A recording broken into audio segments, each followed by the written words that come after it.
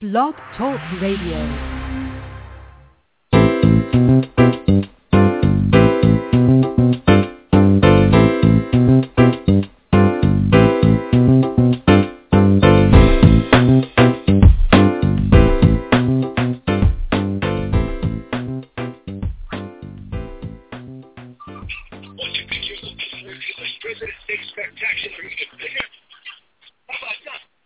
Yes, welcome to the Perkins platform. This is a monthly solutions-oriented talk radio show. Each month we dedicate 30 minutes to explore contemporary issues and solutions in education leadership. And this is your host, Brian Perkins. This month our guests are Dr. Robert Slavin from the Success for All organization based at Johns Hopkins University. And we also have with us Mrs. Linda Lorenzo, who is the principal of the Kane Area Elementary School in Pennsylvania. We're waiting on Dr. Slavin to arrive, but we have Linda here with us, and just like to say welcome to you, Linda. Thank you. And I think here we have Dr. Slavin has just joined us. Dr. Slavin? Yes. Hello. Thank you for joining us. I'm glad you were able to make it, and we're just getting started here. And we're excited to have you on today, and as a part of the series that I'm doing over the next few months about school intervention programs and strategies, and certainly yours is one that has been around for a number of years, Success for All. And just going to have a conversation. We have a lot of people listening in on this, but just want us to have just a conversation about your program. And so if we could, I'd like to start with you and ask you to tell us a little bit about what the essence is of Success for All and what it is exactly you do and how you provide technical assistance to schools and school districts. Okay. Basically, what we're trying to do in Success for All is to design an elementary school model in which kids would all be successful from the beginning of their time in school. It began with the observation that when you have kids who are in third grade, fourth grade, fifth grade, and they're already falling far behind, it's very difficult to try to get them to catch up. Whereas if you have them be successful in preschool and kindergarten and first grade and so on, it's much, much easier to prevent those problems from occurring. And so what we do is to engage with schools and provide them with professional development, materials, technology supports, and other assistance to use proven programs and practices at each of the grade levels, to constantly assess children's progress. If children are making good progress, that's great. If they're not, we have computer-assisted tutoring models to work with kids. We do a lot with parent involvement to give parents strategies to help their kids at home and to reach out to parents and community to deal with issues that might be inhibiting children's success. So, for example, we try to make sure the kids have eyeglasses if they need them. If they have, if they're having serious problems at home, that somebody's attending to those. Deal with attendance and things of that kind. The program in the school day has a lot of focus on cooperative learning, so that kids are very actively engaged in lessons, working with their peers, helping them out to learn at each level.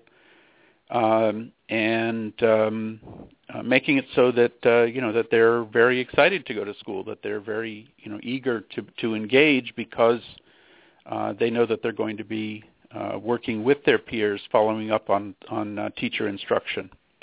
So there's a whole lot more to it, but I think that's a kind of a quick sense. Part of the idea here too is to leave nothing to chance, to try to make sure that kids don't fall behind without anybody knowing it, that we're right on top of where the kids are, monitoring data, and working very hard to prevent bad things from happening, to ensure that you have high-quality instruction throughout the school. And then if you find there's a problem, solve it as quickly as possible so that the kids don't start, feeling as though they can't learn.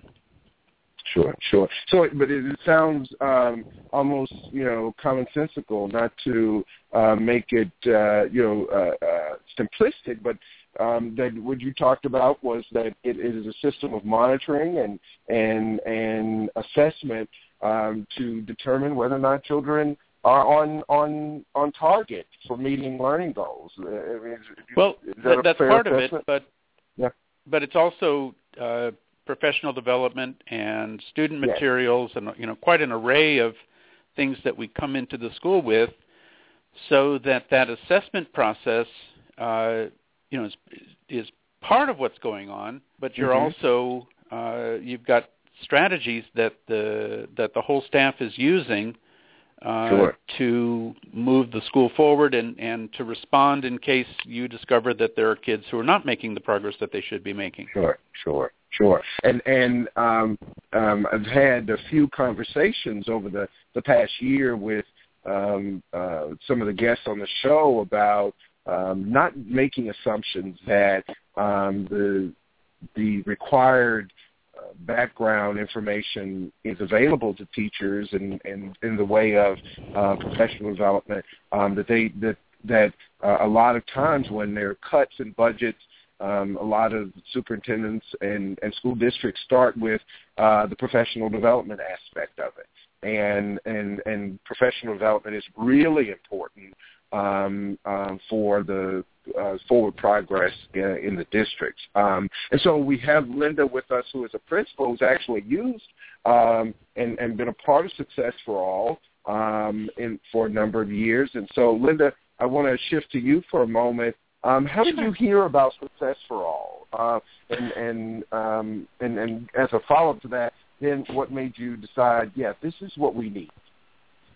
Yes, I'm happy to be with Success for All. We're in year 3 of our program here now, and we are enjoying it. I have to say it's a lot of hard work, and it's hard to imagine enjoying hard work, but there's such fruits that come from the labor that it is a really satisfying experience.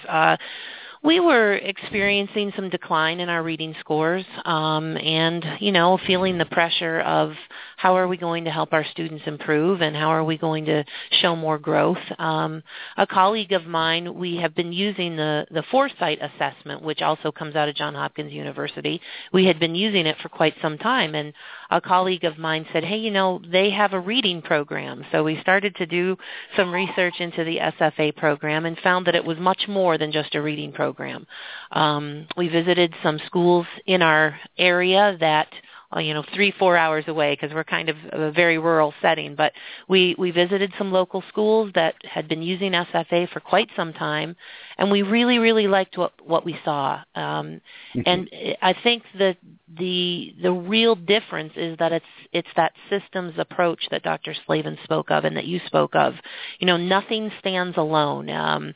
Everything is a cog of the wheel, and not one step is taken without thinking how it relates to other steps, and that's for each individual student and each individual program, the grade levels. The whole building now works as a whole machine together, and those solutions are all based in data, and that really makes a big change in the mind of teachers and of students. When you've got that professional development coming on site as often as they do. They still visit us 3 times a year. They're in the classrooms. They're helping the facilitator and myself to be the coaches once they're gone. It's just a completely different approach to instruction and running a school than what I had ever experienced before. Sure. So, Dr. Slavin, you mentioned, and Linda also mentioned just now, the professional development. Tell me briefly a little bit about what that looks like. So, what's your unique approach, if you would say there's one, but just that, what is it that you're doing that makes you use professional development as one of your key components of what this program is? Well, everyone knows that it's the frontline teacher who makes the difference. It's what the teacher does day in and day out that ultimately determines whether a child will succeed or not. And in high poverty schools, that's especially true because you don't have the backups that you might have in a middle class school where somebody else might teach the kid if the kid runs into problems.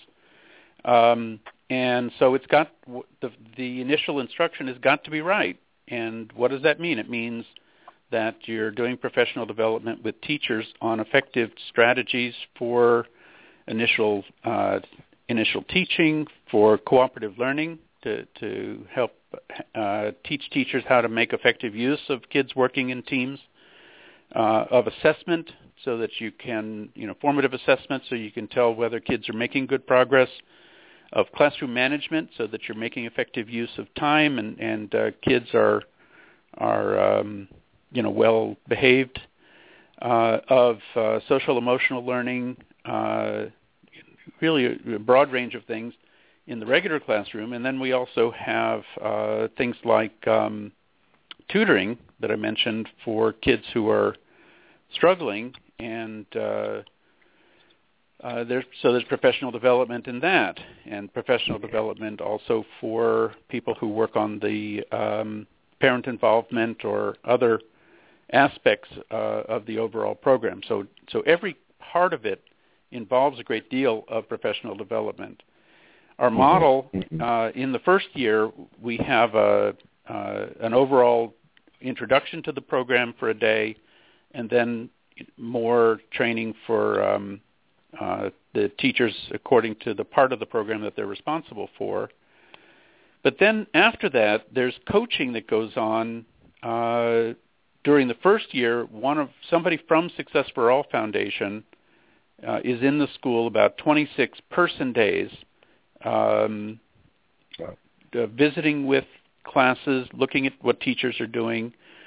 And then there's each school has what's called a facilitator, who is an experienced teacher from the school's own staff who works with the staff every day on implementation of all aspects of the program, on monitoring children's progress, and so on. So a lot of the real hard work, upfront work, is this facilitator who is able to try to get the very, very best out of every teacher, whatever their skills or backgrounds may be.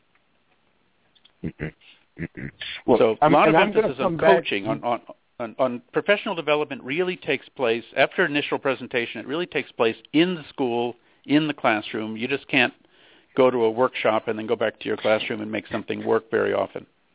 Sure. That's so I'm true. I'm going to come back because I have some follow-up questions about the actual professional development. Linda, you had something you wanted to add before I was just going to add to that, because SFA is a research-proven program and the new research is coming in all the time, what those coaches bring us is invaluable. However, as Dr. Slavin said, the real training is going on every day, if you will, here in our building. And it's through this gradual release of responsibility, which is way more than just delegating jobs to different people in the building. It's really giving teachers the ownership to have the knowledge and the data that they need to make real-time changes in their classroom that are going to be effective for kids. And that's been a big mind shift.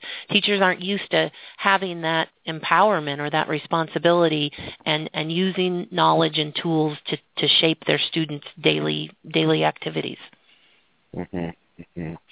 So thank you for that, Linda. To our listeners, you have just joined Perkins Platform. We are talking to two guests with the Success for All organization. We have Dr. Robert Slavin, who is the founder and co-director of Success for All, and we have Mrs. Linda Lorenzo from the Kane Area School District in Pennsylvania.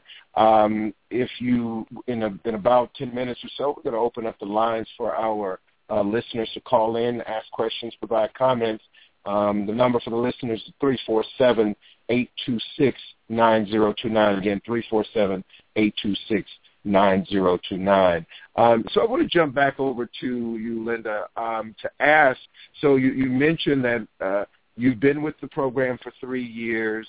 You had, I guess you first learned about it through some colleagues, but I guess what I want to know is also, what was it about what was going on at your school that you said, we need to turn to SFA for some assistance in X area or Y area? What was it specifically that got your attention? Was it reading, or was it that the comprehensive approach in terms of professional development and a process also for looking at data, using the data, and through a research driven and a research proven format, deliver it to teachers? What was it exactly that made you turn and say we need to use some Success for All?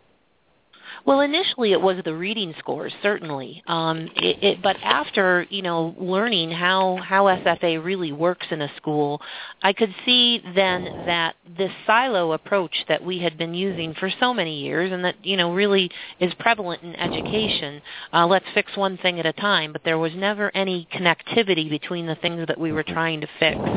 And when you move away from that silo approach, you can gain momentum in change and making effective change so much more quickly, because now, as Dr. Slavin mentioned, we can target a student who's struggling and look and see is that child struggling because of an attendance issue or because of something that's going on in the home. How can the community help to support that child? How reading scores affect how that child's going to perform in science class or math class? So now that we have the systems approach, I can feel momentum and really student opinions towards their education changing at so much more of a rapid rate than what I had ever experienced before. So that's really, to me, the key to the program. It's a framework for success, not just for reading, but a framework to hang all kinds of successes in life on. Wow. Yes, sure.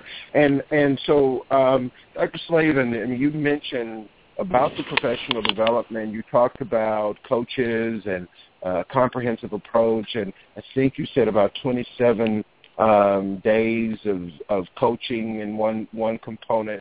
And so, as you know, there are a number of people on school boards and superintendents who listen to the show. In your experience with engaging in districts, what are they basically using, as funding for these sources? Are there special entitlement programs, maybe Title I, that they're using? You're seeing people use it. I imagine the question that I'll get in follow-up from some of the listeners will be, is it expensive? So, without kind of committing to a dollar amount, how are people in a time of decreasing funds for professional development? How are people paying for this? The program was designed to work under ordinary Title I funding in every year except for the first. In general, schools that serve many children in poverty have adequate Title I funds to pay for the costs, the ongoing costs after the first year. The first year is more difficult, and because that's when they get the majority of the materials and most of the professional development.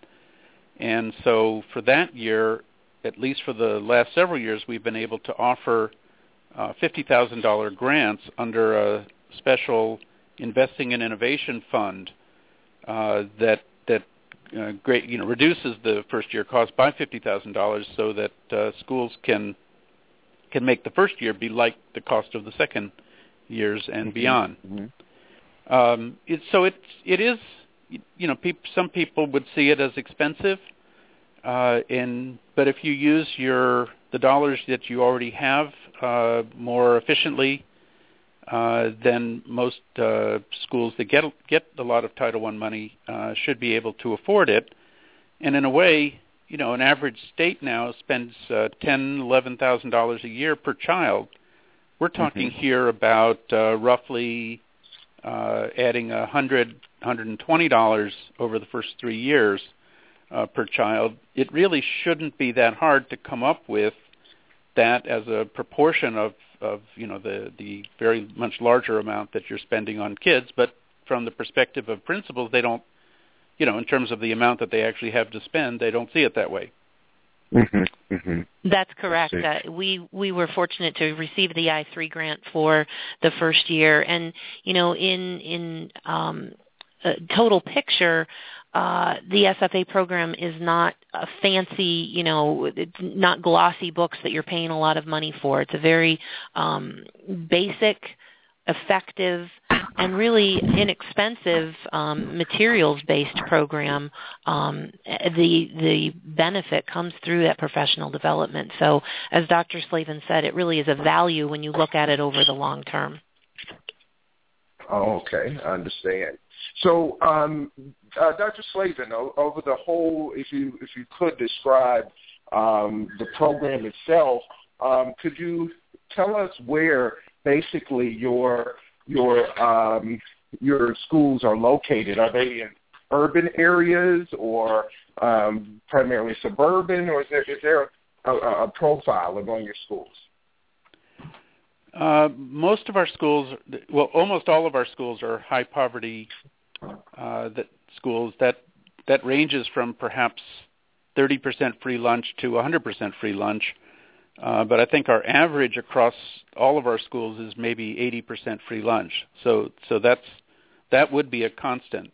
Now, within that, we have schools that are in inner city Detroit and Baltimore. We have schools that are in Indian reservations and on the north slope of Alaska, in Guam, all kinds of places.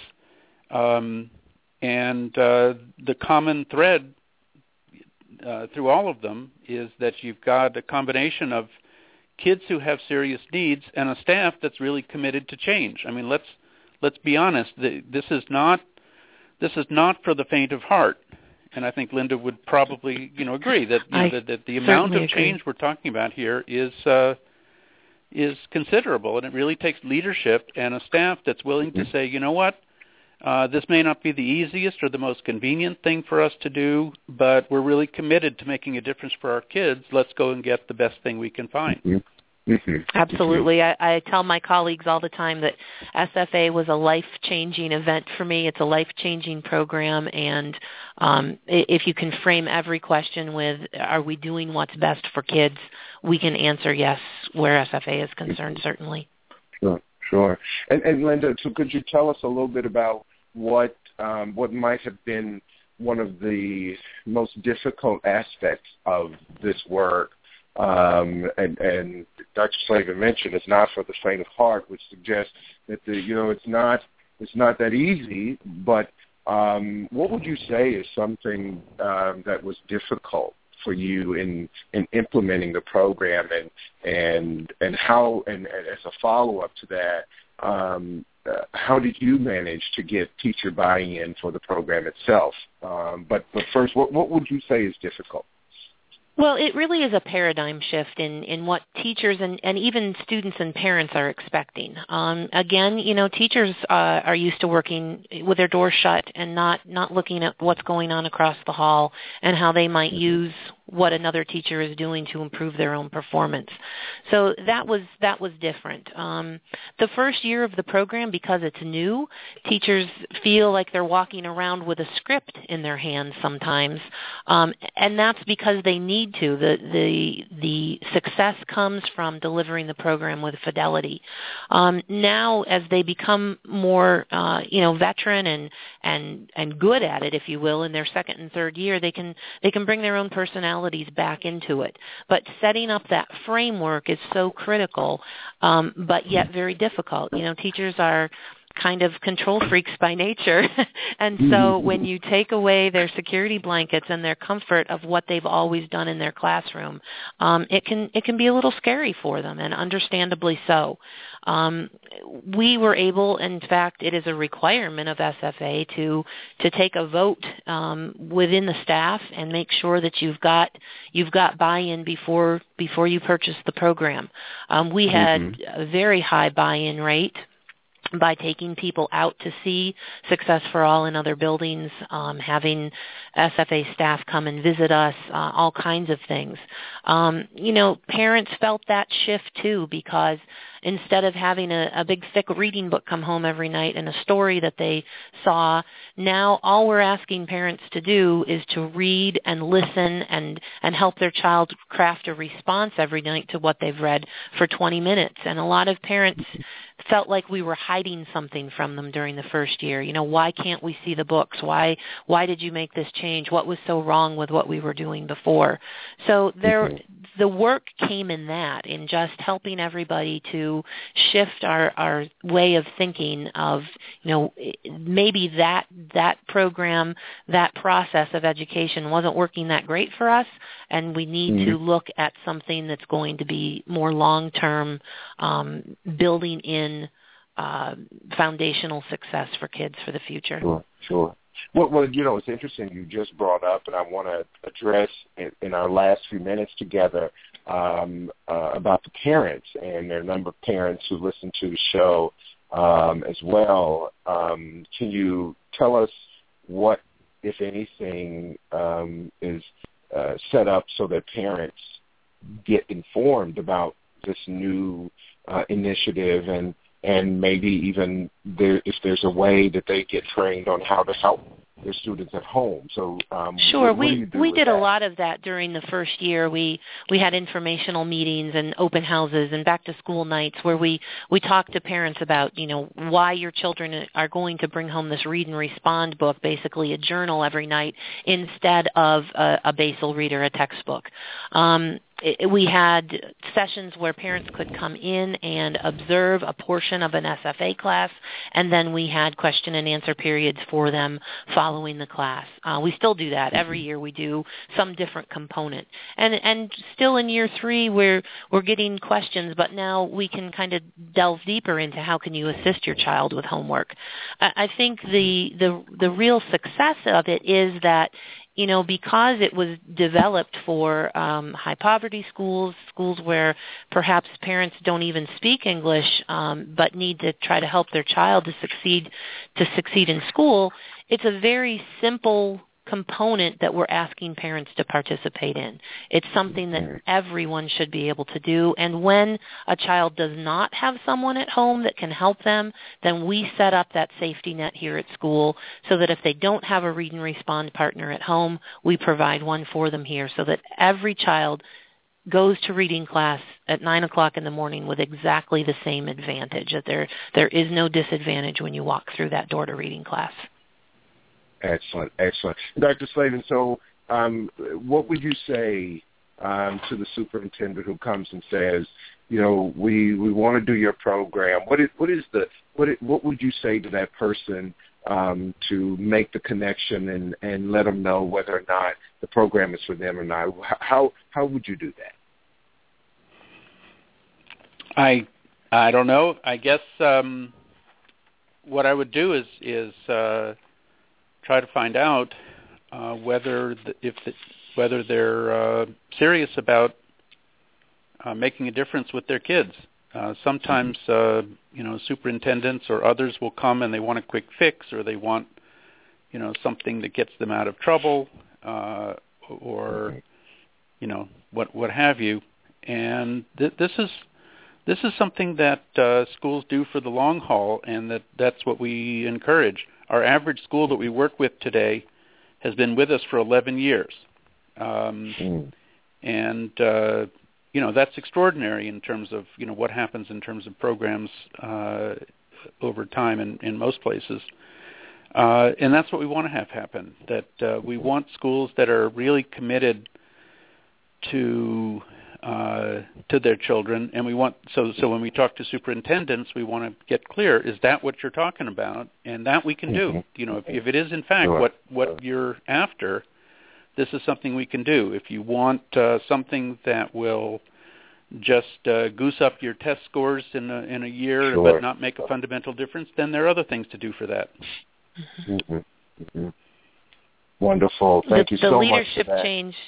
The leadership change is amazing. It has made me 10 times the principal that I was for the beginning of my career. It certainly is everything and more that Dr. Slavin just mentioned. Wonderful. Well, I want to thank both of you for joining me today on the show. And to our listeners, I want you to please join and come back next month on March 12th at 2 p.m. when we have Dr. James Comer of the Yale School Development Program, who will also be here talking about whole school initiatives as well.